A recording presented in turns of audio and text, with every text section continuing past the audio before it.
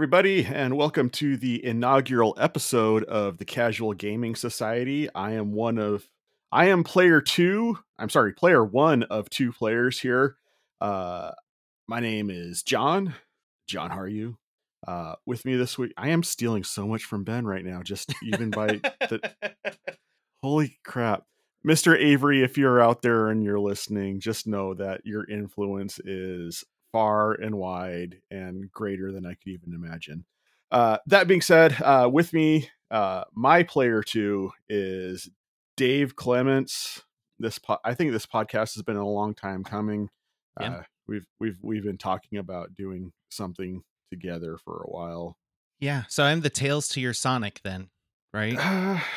Maybe, or maybe you're the Lennon to my McCartney. Well, I'm dead. That's sad. Are you implying something? No, I didn't really take that into account when I made the analogy. Okay. All right. Yeah. Hi, I'm Dave.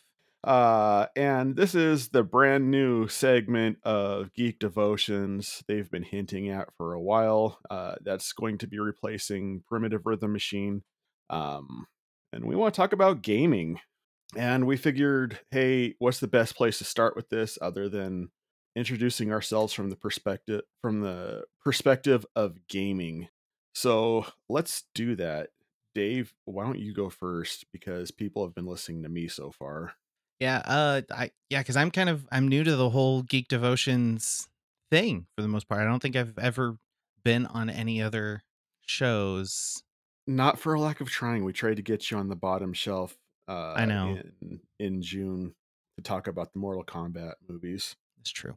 Uh, but yeah, I'll just kind of jump in and give kind of an introduction of who I am. I'm actually a longtime podcaster. I've been going for about 10 years now.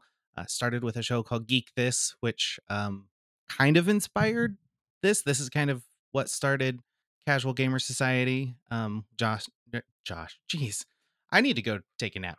John and I, we've talked a little bit about, you know, doing that show, and I was like, I don't want to do it anymore. So we kind of pivoted and we agreed that doing a show about gaming would be something different and something a little bit more fresh for myself and for John. And we call it Casual Gamer Society because we're not pro gamers. We just enjoy games, and I'm terrible at finishing games. So, uh, yeah, this is gonna be fun. And the general concept thus far is we're going to talk about the spectrum of games. We're going to talk about video games, probably predominantly. We're going to talk about tabletop role playing games because John and I are both involved with a Dungeons and Dragons podcast you may have heard of, playing games with strangers. If And they've we're going to heard anything that touch. I've done, if they've heard anything I've done on Geek Devotions, they've heard me mention it. I'm sorry. I'm not sorry. You should go listen to it. And then we're going to talk a little bit about board games because that is also classified as gaming. So uh, now that I've kind of hogged that 5 minutes of your life, um, boy, I think the first time I was introduced to video games was probably the early 90s with my stepmom's Nintendo Entertainment System with, classic Super Mario Brothers. I think that's where gaming started, I think. And you're a little bit older than me, John. Not a lot. Thanks for pointing it out, Dave. That was amazing of you to do. You're like a Commodore 64 guy. Um, uh, mm, I um, video games actually have been kind of a part of my life as far back as I remember. The earliest in-home console I can remember is an Atari 2600 that my parents had. Um, Okay. so I came in the generation before you. Okay. But I mean, even outside of that, I remember walking through places that, like, you would see a stand-up arcade cabinet, and I would be about that too. So I Yeah. I can't really say I've been into video games since, because since before I started retaining memories. I guess I don't Right. I don't know, but some of my earliest memories is playing the original pole position on the 2600, and Hmm. there I and specific sessions like where I just could get the car going on almost an infinite loop around the track because I just adjusted to it. You know, the terrible Pac-Man ports and stuff like that. So Yeah. yeah, I think I think that's partly what's driven my opinion of, content over graphics because Yeah. I can guarantee you, man, if you wanted graphics, the Atari was not the way you wanted to go. Would you say that kind of with what you're saying as far as, content over graphics, would you say you lean more toward like retro gaming, or do you like the modern stuff better or equal, or how does that sit with you? So with gaming for me, I approach it the same way that I approach music. If it's good, it's good. It stands on its own. You know, I Okay. don't have one specific thing that I cling to. There are older games that I enjoy. There are newer games that I enjoy.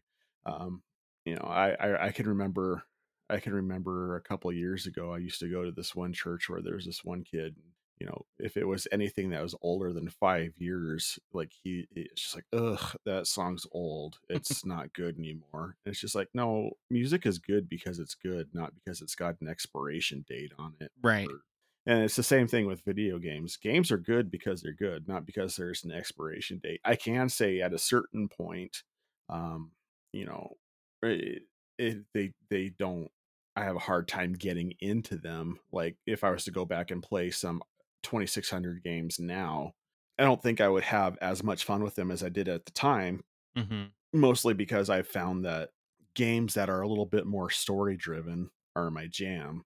Um, but I can also say that I have never owned a Nintendo system that didn't have the original version of The Legend of Zelda on it either. Right. Um, because let me tell you something, that game when it came out was life changing for me. Like, I had the Really? original, yeah, I had the original golden cartridge for it. Um, you know, here I was in kindergarten, and when I was walking to school, I'd have the instruction booklet in my backpack, and I just sit there and stare at it and read it on repeat over and over again. So Wild. yeah, dude, the original Legend of Zelda, but at the time it was so groundbreaking because it I mean, as far as I know, it was the original open world game. Yeah, You I, could you that could sounds right. you could go to any level you wanted at any given moment, if you knew how to get there, and Hmm. it was, it was just such a thing. You legitimately got thrown into this world, and you a basic concept of what they wanted you to do and go, Yeah. and it wasn't based on the idea of, okay, let's see who can set a high score. Hmm. It was, let your imagination go. And so I think that despite the fact that I've been a gamer all my existence, I think the original Legend of Zelda was the point where gaming really got its hooks on me, and it kind of showed me what a well thought out video game can with your imagination. Okay. Interesting. Did you, did you have a point like that in your own gamer development? Uh, I don't I can't say for sure that I did.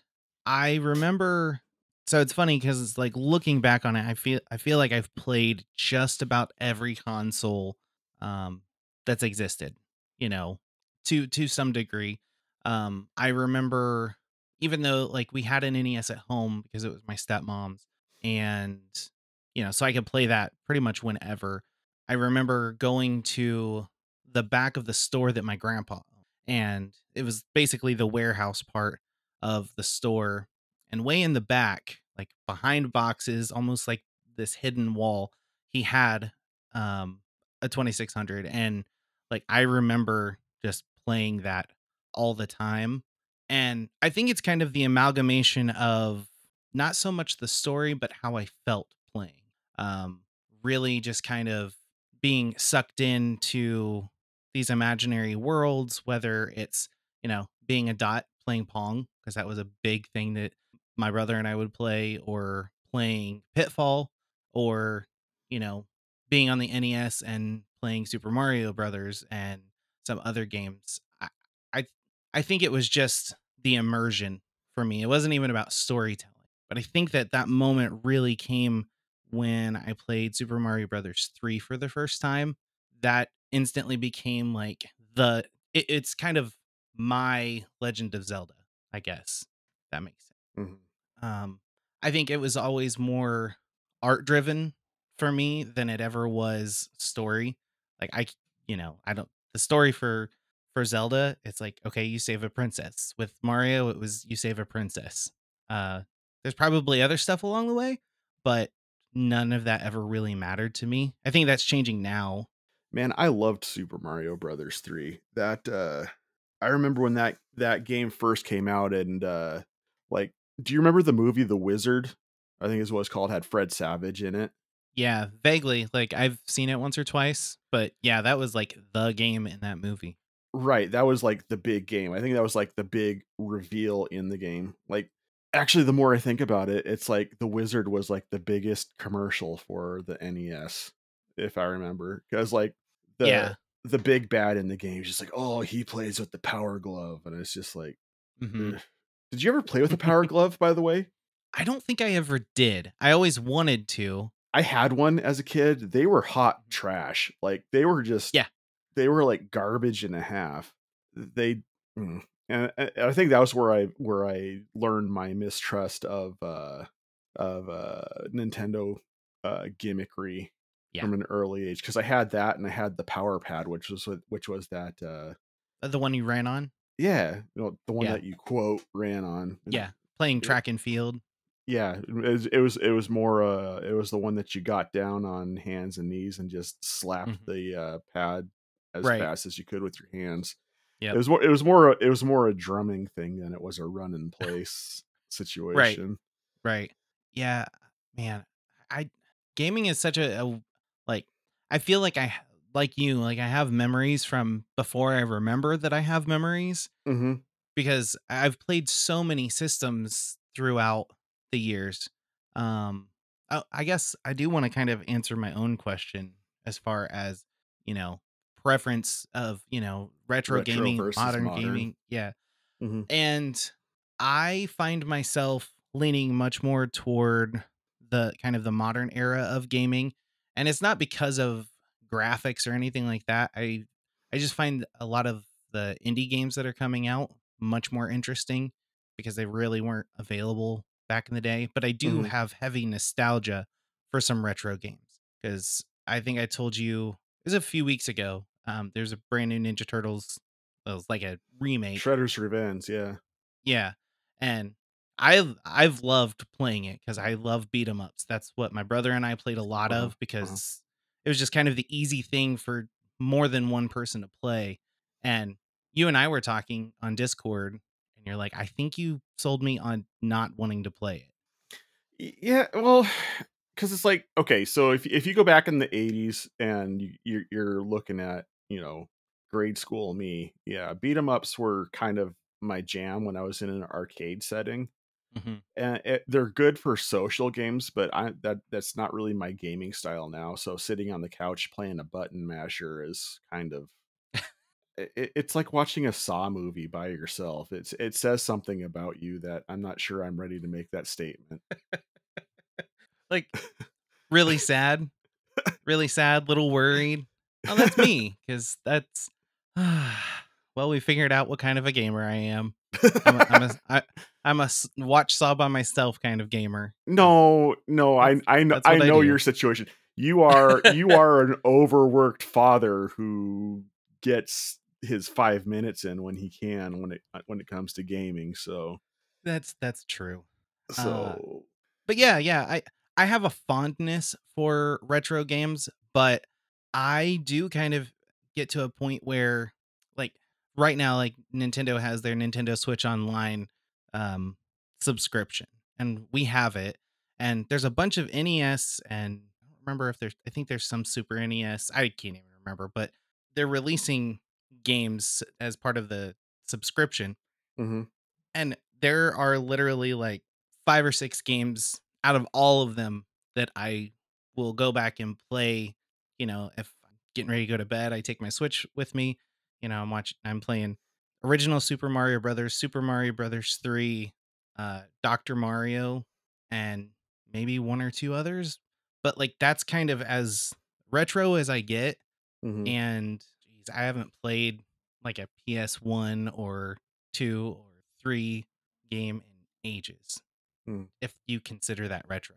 So I don't know. Well, I mean, anything's really retro if it's not the current gen. I mean, if you really wanna think about it. I guess that's Except for true. maybe the PS4, 'cause the PS4, I don't remember which Xbox the Xbone gen Yeah. that, Yeah. that, Yeah. that Yeah. that I think is still quasi current gen as well, but I mean, like, PS3 era, 360, I think that's the beginning of where the retro line's at. Yeah. Um, well, and that the discussion of the consoles there, I think, is lead into another great introductory question. Like, what system? And because I know that you've hit a lot of systems, I've played through a few systems myself. Which system do you think was your favorite? I won't say best, but what was your favorite video game system as far as like video games, video games that really hit with you? That's tough. It's got to be a tie between the Nintendo 64 and the GameCube. Those were very um I wouldn't even say nostalgic, but like I think that was also when gaming was starting to change. We're getting more into like the 3D worlds and things like that. Um I spent a lot of years playing those two systems. Mm. Yeah, for me it was actually the SNES was the beginning of the, or not even the beginning. I mean, that was because the leap from the 8-bit systems to the 16-bit systems was massive. I mean, if you were there to see it when it happened, Yeah. um, it was mind blowing. Like like because I remember that Christmas you either got a SNES or you got a Sega Genesis. And I got a Sega Genesis. And I remember the first time I heard someone turn on their Genesis with Sonic the Hedgehog in it, because that was the pack-in game, and Mhm. you heard them go Sega when they turned that on. Like, just the fact that they had that audio sample in there was mind blowing, because it's just Mhm. like those are real voices. It's not just some MIDI that someone put in there. So it was a big deal. But like with the SNES, though, I mean, when Nintendo put out their NES Classic and SNES Classic. Like, NES Classic, I was kind of into the idea, um, just again because it had the original Legend of Zelda. Right. But with the SNES, I think that was where I developed my appreciation for video game role playing games, because that had stuff like the Chrono Triggers and Final Fantasy before it made its leap with Final Fantasy VII over to the Sony consoles instead. Okay. um, it's also where you would, some rare legendary Nintendo RPGs like Super Mario RPG, and of course, in the same breath, you got to talk about Earthbound. It's funny. I've not played any of those. Never. Were you much of an RPG player though back in the day though? No, and I'm still really not. I mean, like tabletop role playing games, yes, but video game role Hmm. playing games, not really. Like Yeah. I don't know. I think a lot of it for me was the combat Mhm. systems. Like I hated the turn by turn thing. It drove me nuts, and Mhm. so I've never really tried since then.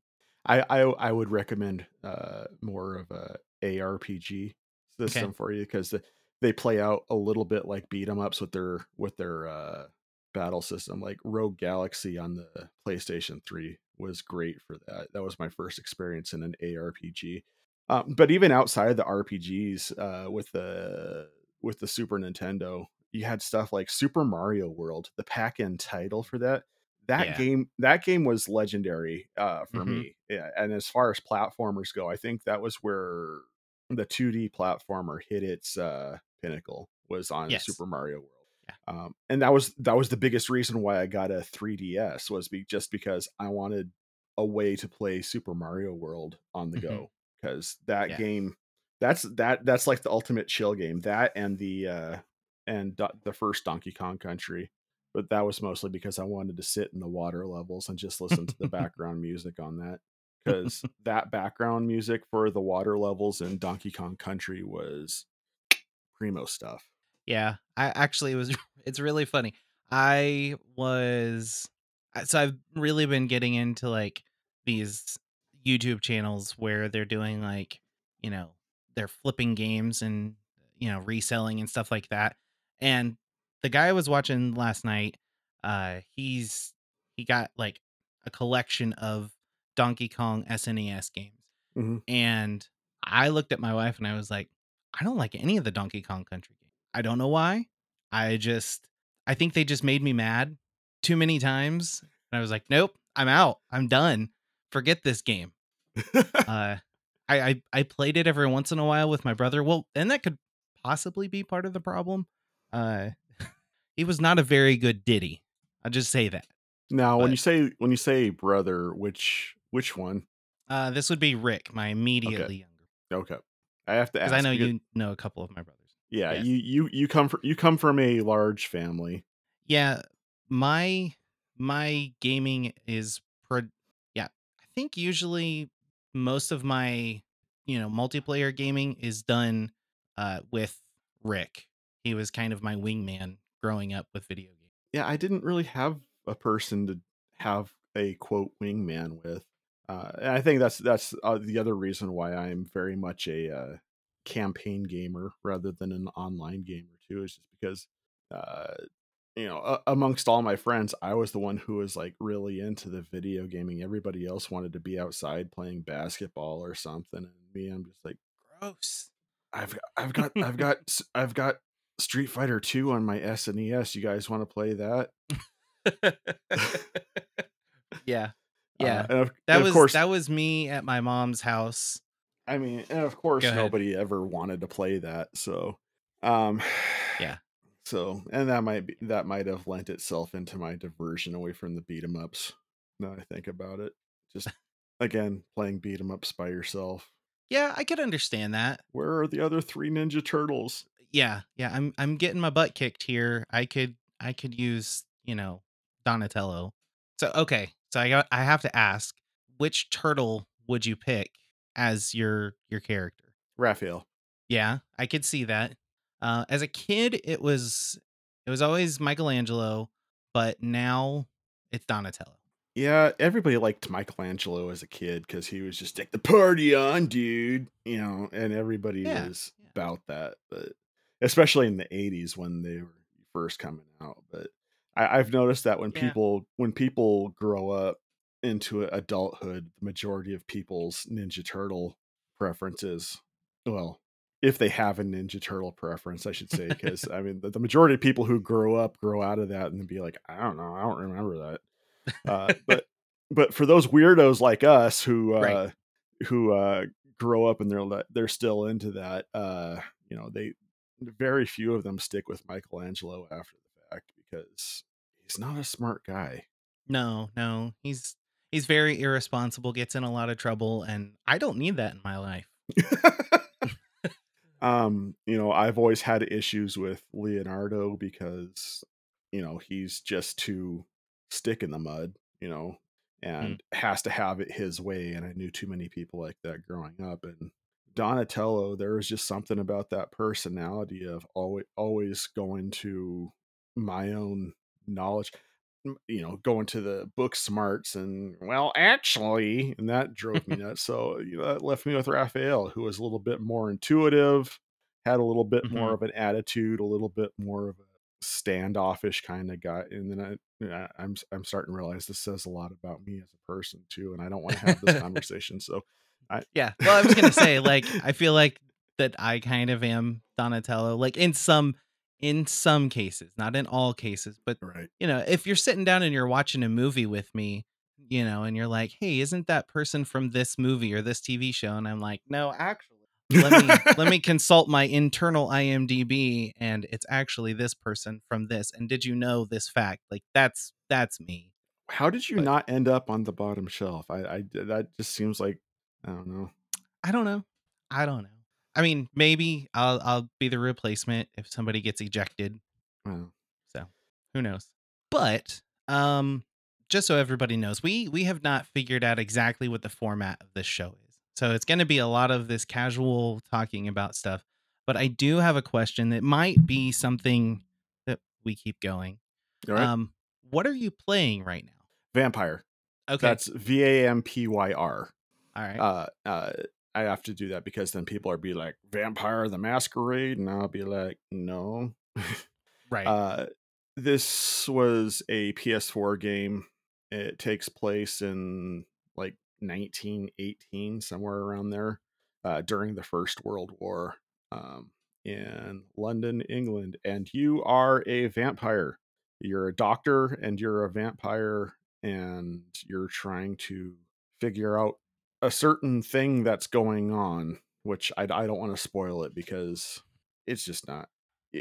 You're a vampire, and there's a good and bad good and bad things you can do in there. Basically, are you going to kill this NPC or not kill this NPC? And that's going to Mhm. have ramifications on the story going forward because every NPC is a reoccurring NPC. There you go. I started playing that. Guess what? I didn't finish it. Uh, Shocker. I know. I know. Well, like I have my office and I have my PlayStation in here right now, but I don't really have time to play up here in my office, and that would not be a game I can play with my kids running around. But I did start playing it and I did enjoy it. Um I on the other hand am currently playing uh I don't know, pick a system, John. PC or Xbox or Switch. Let's do all three. Let's start with PC. Okay. Because I am currently just dabbling in a bunch of games. On PC, I am playing a game called Graveyard Keeper, which it's a little macabre and I love it. I didn't expect to, but it's kind of one of those like kind of think Stardew Valley, kind of a survival crafting kind of thing, except you have like 400 different tasks you're working on all at once. General concept is you possibly, maybe, haven't been this far in the game to find out the answer, but potentially I in the modern world got hit by a car, I died, and then instead of going to heaven or hell, I assume I'm in limbo and I am in charge of a graveyard and a church and a bunch of other things. Uh, and it's kind of one of those cool games I can dig into because I love crafting and things like that. It's available on Switch and maybe some other platforms as well. Let's see. On Xbox, I have been playing House Flipper because it is new on Game Pass and it's exactly what it sounds like. You repair houses. I'm having a lot of fun. You don't seem very enthused about at least that game, John. I you know I'm picking up on a lot of working sims, and it's just like, bro, I don't like to work when I'm getting paid for it. I'm not gonna pay somebody else to let me work some more. There is something relaxing about House Flipper. Tearing down walls, you're repainting rooms, installing radiators in every single room because it was developed by some European developer. and Uh, you know, and that's just it. If that's someone else's jam, that's cool. Just it's not my thing. I'm not into like chill games for the most part. Like recently, one of the big games that swept across a lot of the geek community has been Animal Crossing New Horizon, mhm. and it's not my bag. I don't come to games. I don't come to games to chill out. I come to games because I need an adventure. I need some escapism. It's just like take me to another land and paint me pictures with your imagination. And Yeah, I, yeah. you know, I get that. Then on the Switch, I have been really on a Pokemon kick. I don't know why. I was into the card game as a kid. I'm not really even playing the game, just simply trading cards with people. mm, We're talking like Gen 1 Pokemon. I was super into it. And then my oldest daughter got, well, actually, we bought Pokemon Sword and Shield for both of our girls so they could mhm. play together. And within like a week, I beat Pokemon Sword. And now I'm like working on a different Pokemon game. I think it's Let's Go Pikachu. So I don't know. I'm on a Pokemon kick right now. Would you believe that I've never played a Pokemon game ever? I would, although it would kind of surprise me considering, I guess technically that's an RPG You know, of and some sort. like you could say I'm Pokemon curious, Hmm. but the thing about it is there is so much lore that comes with the Pokemon games at this point where it's just like, mm, I mean, yeah. Here would be my advice to anybody who is interested in playing Pokemon like you, because for me, I was in that very same place where I was like, where do I start? Like, where we first games came back in like 96, I think mhm. 96 or 97. So like we're looking at 25 years ago. Like that's a actually longer than that, right? Yeah. Anyway, doesn't matter. Mm. Um, but just find a game that like I would look at the starters because that's kind of how a Pokemon game works. You get 3 starters to choose from. Pick a starter that you think is cool and just start with that game. Like don't even worry about the lore cuz as far as I know, they're not connected. Like you can trade Pokemon from game to game, but Mm. other than that, just if you find one, like do you still have your 3DS or Mhm. whatever it was that you had? Mhm. Yeah, I've there are multiple Pokemon games for the DS line, black and white. So, yeah, that's what I would do is just if you can find one of those games because you don't have a Switch, right? No. Okay. Yeah. I would Uh, just find one of those games like I think they're reasonably priced. Like they're going up the older they get, but yeah, I would just find one of those and, Google whatever the starters are and if you're like, "Hey, I like that fire type one," start there. hmm. It's a thought. I know I can't download them anymore because they shut down the DS store, but Right. that's something I've never quite understood. It's just like, yes, let's shut down a means of commerce, Yeah. but it is what it is. Let's let being as we're talking about history and stuff like that. Um, let's go back to the era of game genies for a second. Yeah. You want to talk about a part of the video game industry that was short lived for just in their moment. Um, did you ever play on a Game Genie or a Game Shark as it was that was the other brand that you could throw out there? Yeah. I had an aunt that had a Game Genie. I think I bought a Game Shark for one system or another, and I think there's another one, Action Replay, I think was the other one Hmm. that were kind of the thing. But yeah, oh man. I played Contra with like all cheats on because I'm terrible at Contra for NES. I can't think of anybody who I would say is good at Contra. You could, I mean, if anybody gets on you for using a Game Genie for Contra, I would just be like, did you use the up, up, down, down thing before Right. you played? Yeah. Because Did you use then, the Konami code? because then you cheated too. I don't care who Right. you are. Yeah. Um, so I fault nobody for cheating at Contra, but um, like okay, so how do you explain one? How do you explain the game Genie to the younger audience out there? And two, how do you explain why it was like such a big deal back? Oh man. I mean, to explain the game Genie, like you have to have a basic understanding of the lineage of video games. So like if you look at your NES, all games were cartridges, plastic with a circuit board stuck inside of them. You jammed it down into a console. That's how you played your game.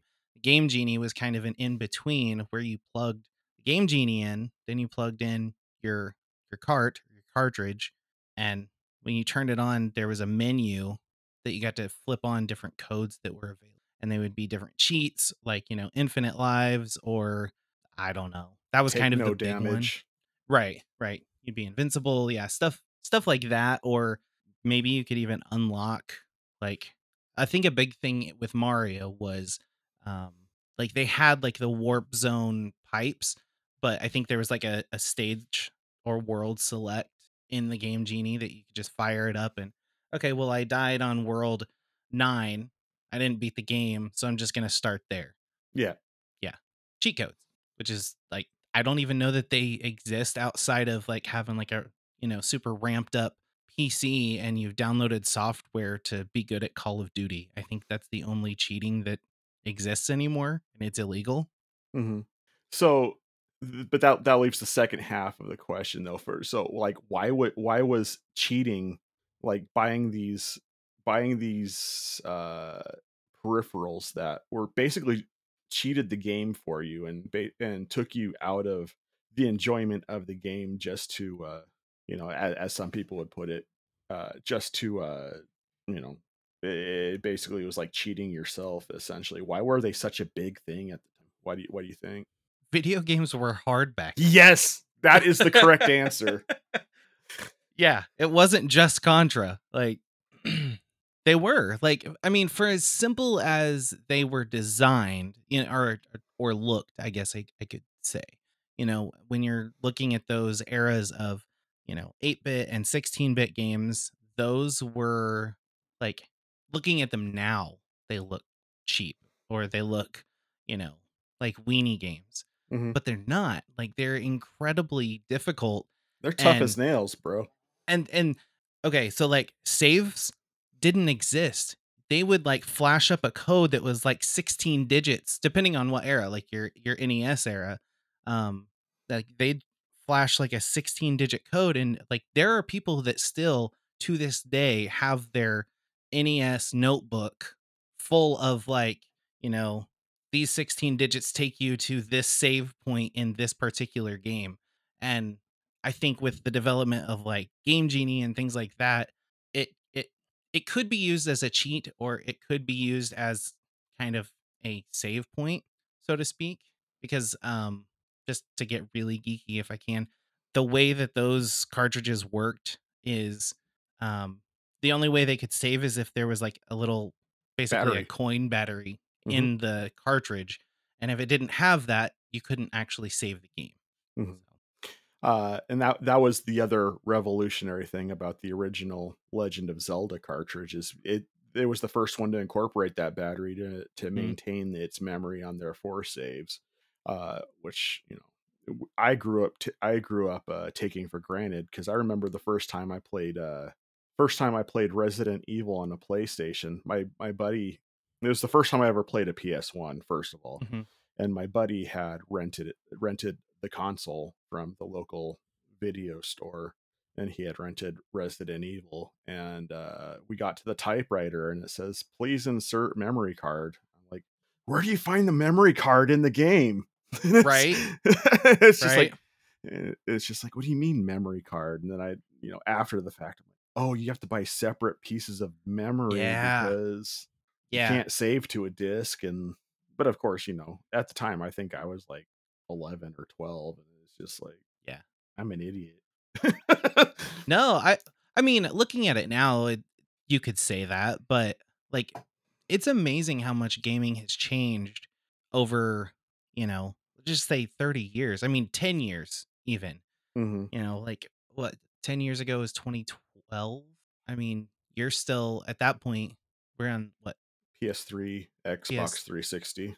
Yeah, and, like, those consoles, like, those seem so aged, like, I have a 360, and I actually found one of the controllers the other day, and I was like, "This controller feels so weird," um, just compared to my Series S controller or even my PS4 controller, like, it just feels weird. They feel weird to me anyway. I've always had an issue with the Xbox controllers, and I'm talking about beyond just the Duke. Oh, yeah. But the staggered analog sticks just doesn't feel right to me, and I think it's because when I made my jump to the 32-bit systems, I started out with a PS1 with the Mhm. dual analog sticks, and of course I'm so used to them being parallel to each other. Yeah. Anytime I try to play with a Xbox controller on anything, a PC or an Xbox, it's just don't like it. Nothing's where it should be. Yeah, I can understand that. I mean, I've got a PS4, but having my Xbox and my Switch, that's actually the the weirdest thing because they do have the staggered analog sticks, but the A and B are switched. So Hmm. if I play my Xbox for too long and then go to my Switch, then I'm backing out of stuff or I'm accepting stuff. And then it's vice versa if I'm on the other side. Right, right. I We're get that. we're we're old. We are old, especially when you start thinking about all the different consoles that you've played through. It's just like, Yeah. Well, the fact that you were just like, my friend rented it from the video store. hey, I am forever a video store kid fiend. I think that's the biggest reason why I'm such a fanboy for the Boomstick Video podcast. It's just because that's all about the video store lifestyle, man. Yeah. Yeah. Like I do like, man, I think the first few episodes of the show are going to be us reliving a little Yep. bit of our history, because I don't talk video games with too many people. We'll probably just kind of let loose, but, Let it go where it goes, man. That's where the conversations are. That's where the best conversations happen. I'm very anti-scripting when it comes to oh yeah. podcasting for sure. Yeah. And as Dave said, we're still kind of feeling our way through the format of this. I'm sure at some point we'll have a bumper for this next segment, but for right now, so what we're gonna do is we have asked some questions from the community for our Ask a DM segment coming up. But first, let's go ahead and have a commercial for our Culture Box network that I guess Geek Devotions is a part of, Comtalk is a part of. I have the hardest time remembering to put in commercials, so Dallas and Celeste will be super excited that I remembered on this episode. So we'll see you on the other side of the commercial.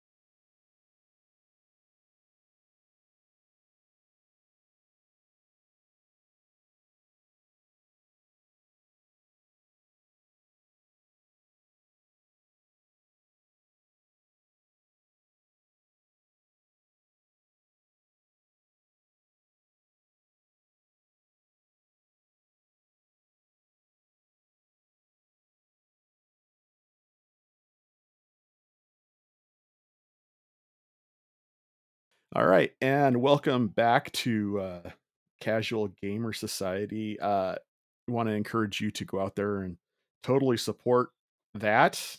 We are really into whatever commercial that was, and we hope you will be too. So, without further ado, we have several questions that for our Ask a DM section. If you have a question for our Ask a DM section to add to our list of questions, uh, feel free to hit us up on either the Discord or the Geek Devotions Facebook uh, group, and you could have your question read on here. And we are going to I don't know, interact with you in somehow. We haven't quite figured this out. Um, so how many questions do you want to do, Dave? Because we've got lots. Let's do two. Let's start that way. We'll start out soft. Uh, we can say it soft, but I have the ultimate. I have the ultimate question you would expect to hear on this podcast when it comes to D&D. Uh, coming from Michael Stanland, how do you respond when other Christians say that D&D is evil? Boy, that's a good one. I mean, we've talked. We talked about this on one of the last episodes of Geek This. We've talked Yeah, about it on Playing Games with Strangers a little bit. yeah, we did an AMA, and Ask Me Anything, for our other show, Playing Games with Strangers, and we both grew up kind of in the era of But Satanic Panic yeah, kind of thing, and we're we're far removed from that now. I think, obviously, we've been playing D&D as a podcast for 2 years now, so I guess for 3, well, 3 years. I guess 2 for me. I'm coming up on my 2 year Okay. playing games anniversary. uh I guess for me, I'm not going to be a person that's gonna fight about it. If somebody thinks that playing D&D is evil, I'm gonna stop and just be like, well, why? I want to get their opinion because they may have those preconceived notions that we had when we were or that our parents had when we were kids. That's kind of my first um that's the first thing that I will always do if somebody is very adamantly against something that I'm doing is like, okay, well, what's your opinion on it? And let's have a conversation about it. Mhm. Um, that's going to be my go-to. For me, when someone tells me that D&D is evil, the first thing I think that's going to end up coming out of my mouth would probably be, okay, give me some non-anecdotal evidence. You know, give me a reason outside of someone told you it was, or you heard that something. It's just like, let's take it to the source books. I'll pull out my D&D source books. Point to the section that says that this is demonic. Right. um, and I've found in a lot of cases that the people who still adhere to the D&D is evil idea are the people who don't really know anything about the game, and they're just hanging on to a concept that they've either had beaten into them when they were kids during the 1980s satanic panic, or it's a default stance for them.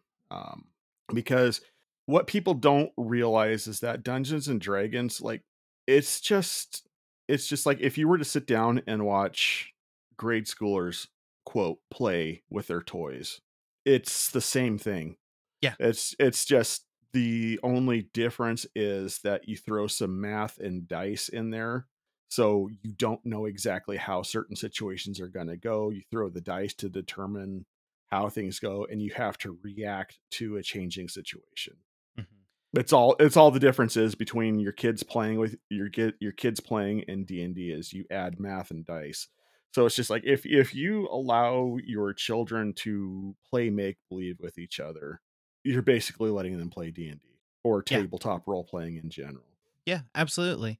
And I mean, all that said, not to say that uh, a tabletop role playing game like D&D, I mean, we've played Call of Cthulhu, which is a Hmm. much darker setting. Um, those could be used in, maybe a non-Christian way.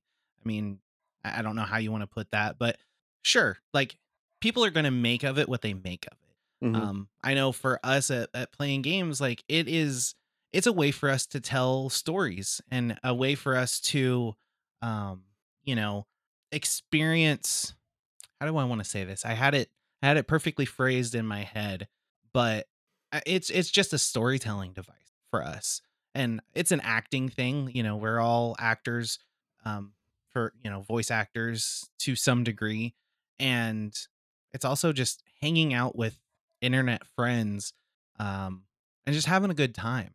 I think sometimes you can get a little too um can I say legalistic? Where you're just a little too building the boundaries a little too firm, and you get very strict about what is and is not allowed. And that goes back to what John said and what I said is what is your reasoning for saying that D&D or tabletop role playing games are evil? Uh, Hmm.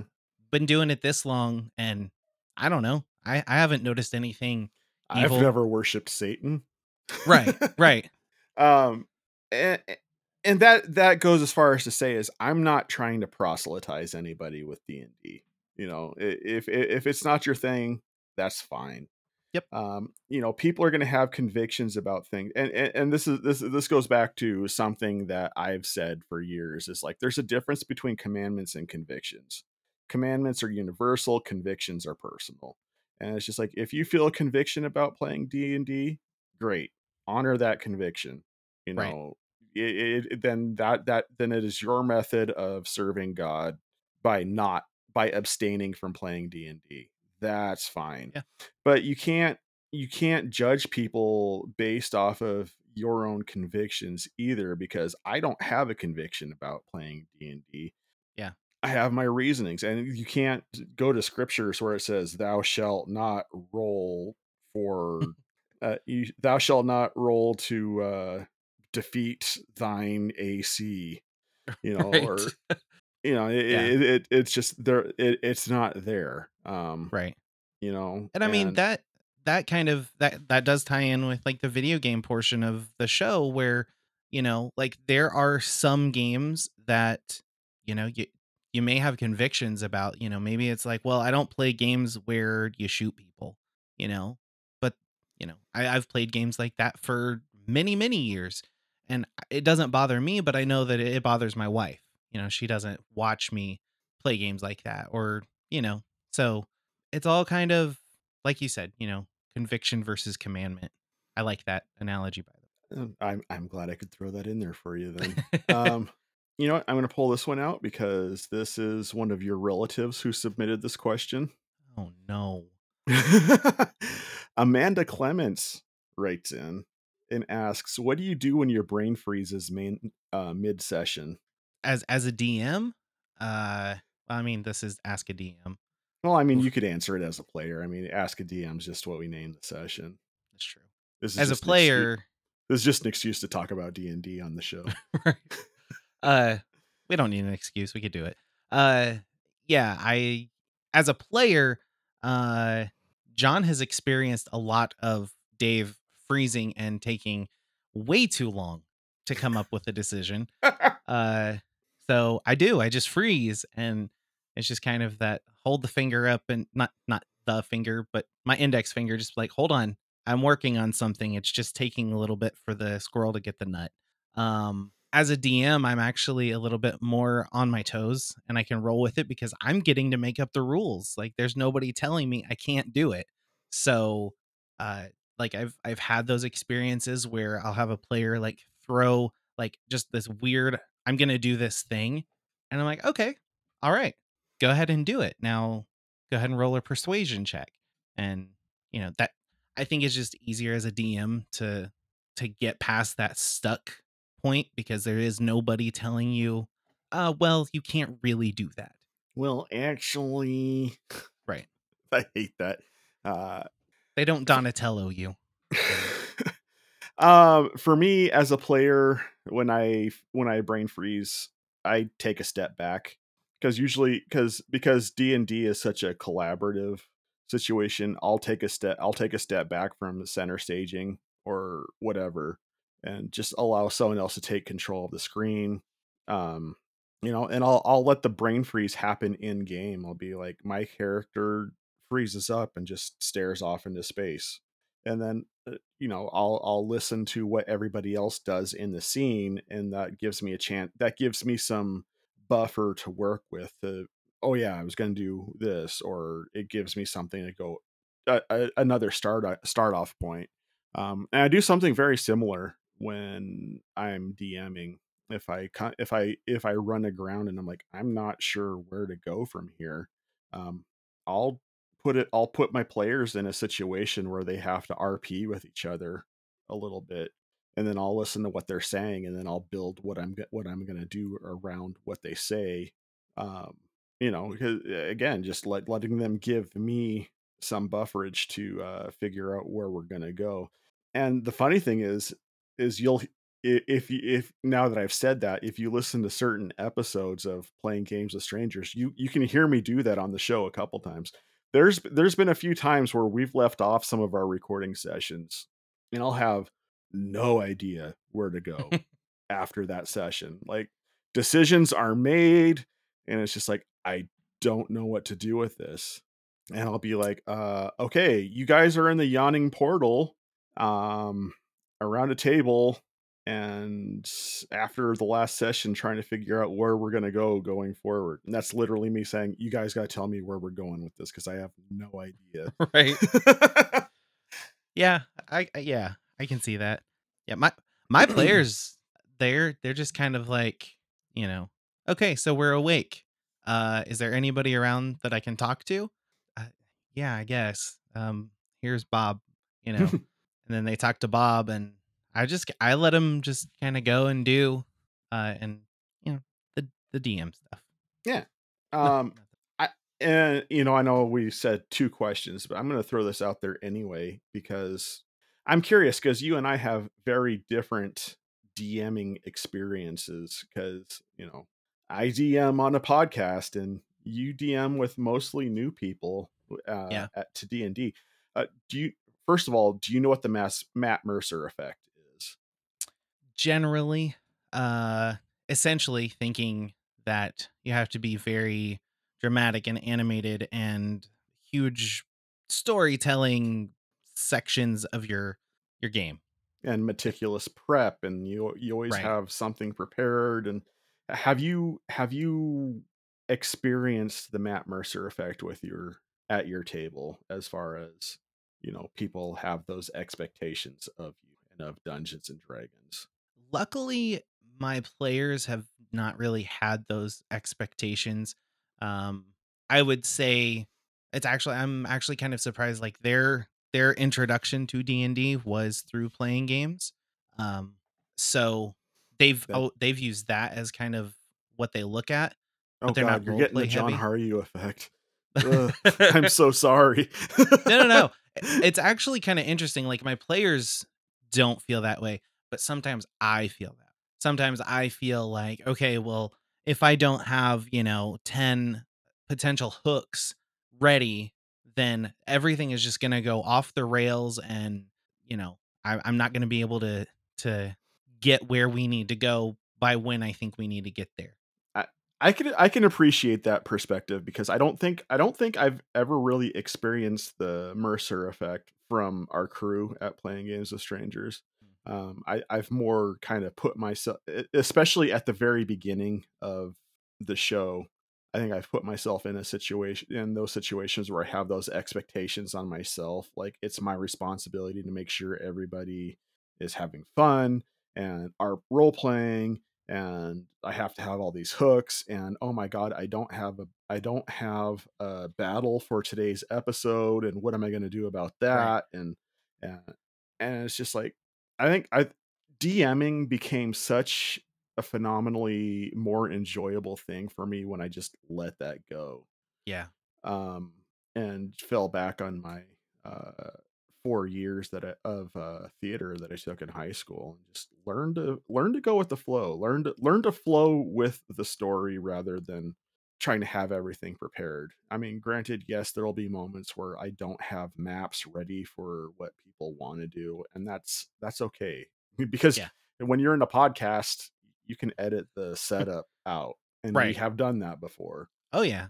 Oh, yeah. and and it's just like, yes, as a part of the DM player contract, it is your responsibility to make sure everybody at the table's having fun, but everybody includes yourself as well.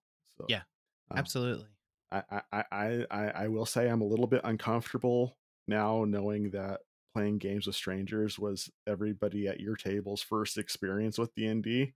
That makes me feel a little bit weird, but Why? I don't know. I don't. No, I think honestly, I think and I know that I'm biased because I'm a very integral part of the show. Like I've edited a lot of the show over the last couple of years. And I'm a player, but I think we have a really good show on our hands and um just talking to my players who are all family, like they're very curious about they understand it like we're creating a podcast and that our home game is different. So they're always asking like they ask those behind the scenes questions, like so you guys like now Amanda, of course, like she watches this live so she gets to hear all of it. But I do get those questions of like, you know, have you guys ever had to like, go back and like redo a scene or something like that? Maybe once. Not very I don't often though. I don't think we've ever done that. And it's just like, because it's hard to catch that moment again, because Yeah. there's a certain thing to be said about having to process those Yeah. feelings and act through them at the same time. Yeah, So and I think their experience being playing games versus something like that's high production like Critical Role, mhm, um, I think they had a really good expectation of just going with things.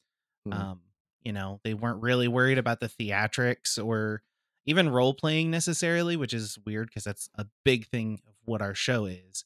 And this is kind of becoming a backdoor advertisement for that show. This Uh, show is brought to you by Playing Games with Strangers. Check us out every other Friday night. so, but yeah, I don't think you have anything to worry about. I'll, I I would don't know. say It's just the imposter syndrome. That's all it is. you're great at what you do. Stop it. It's true. Stop it. We're done here. All right. So if you have any questions for Ask a DM, again, hit us up on the Geek Devotions Facebook group or Discord or wherever you can find us to ask us questions. I'm sure we'll have an email for you to send them to in coming weeks.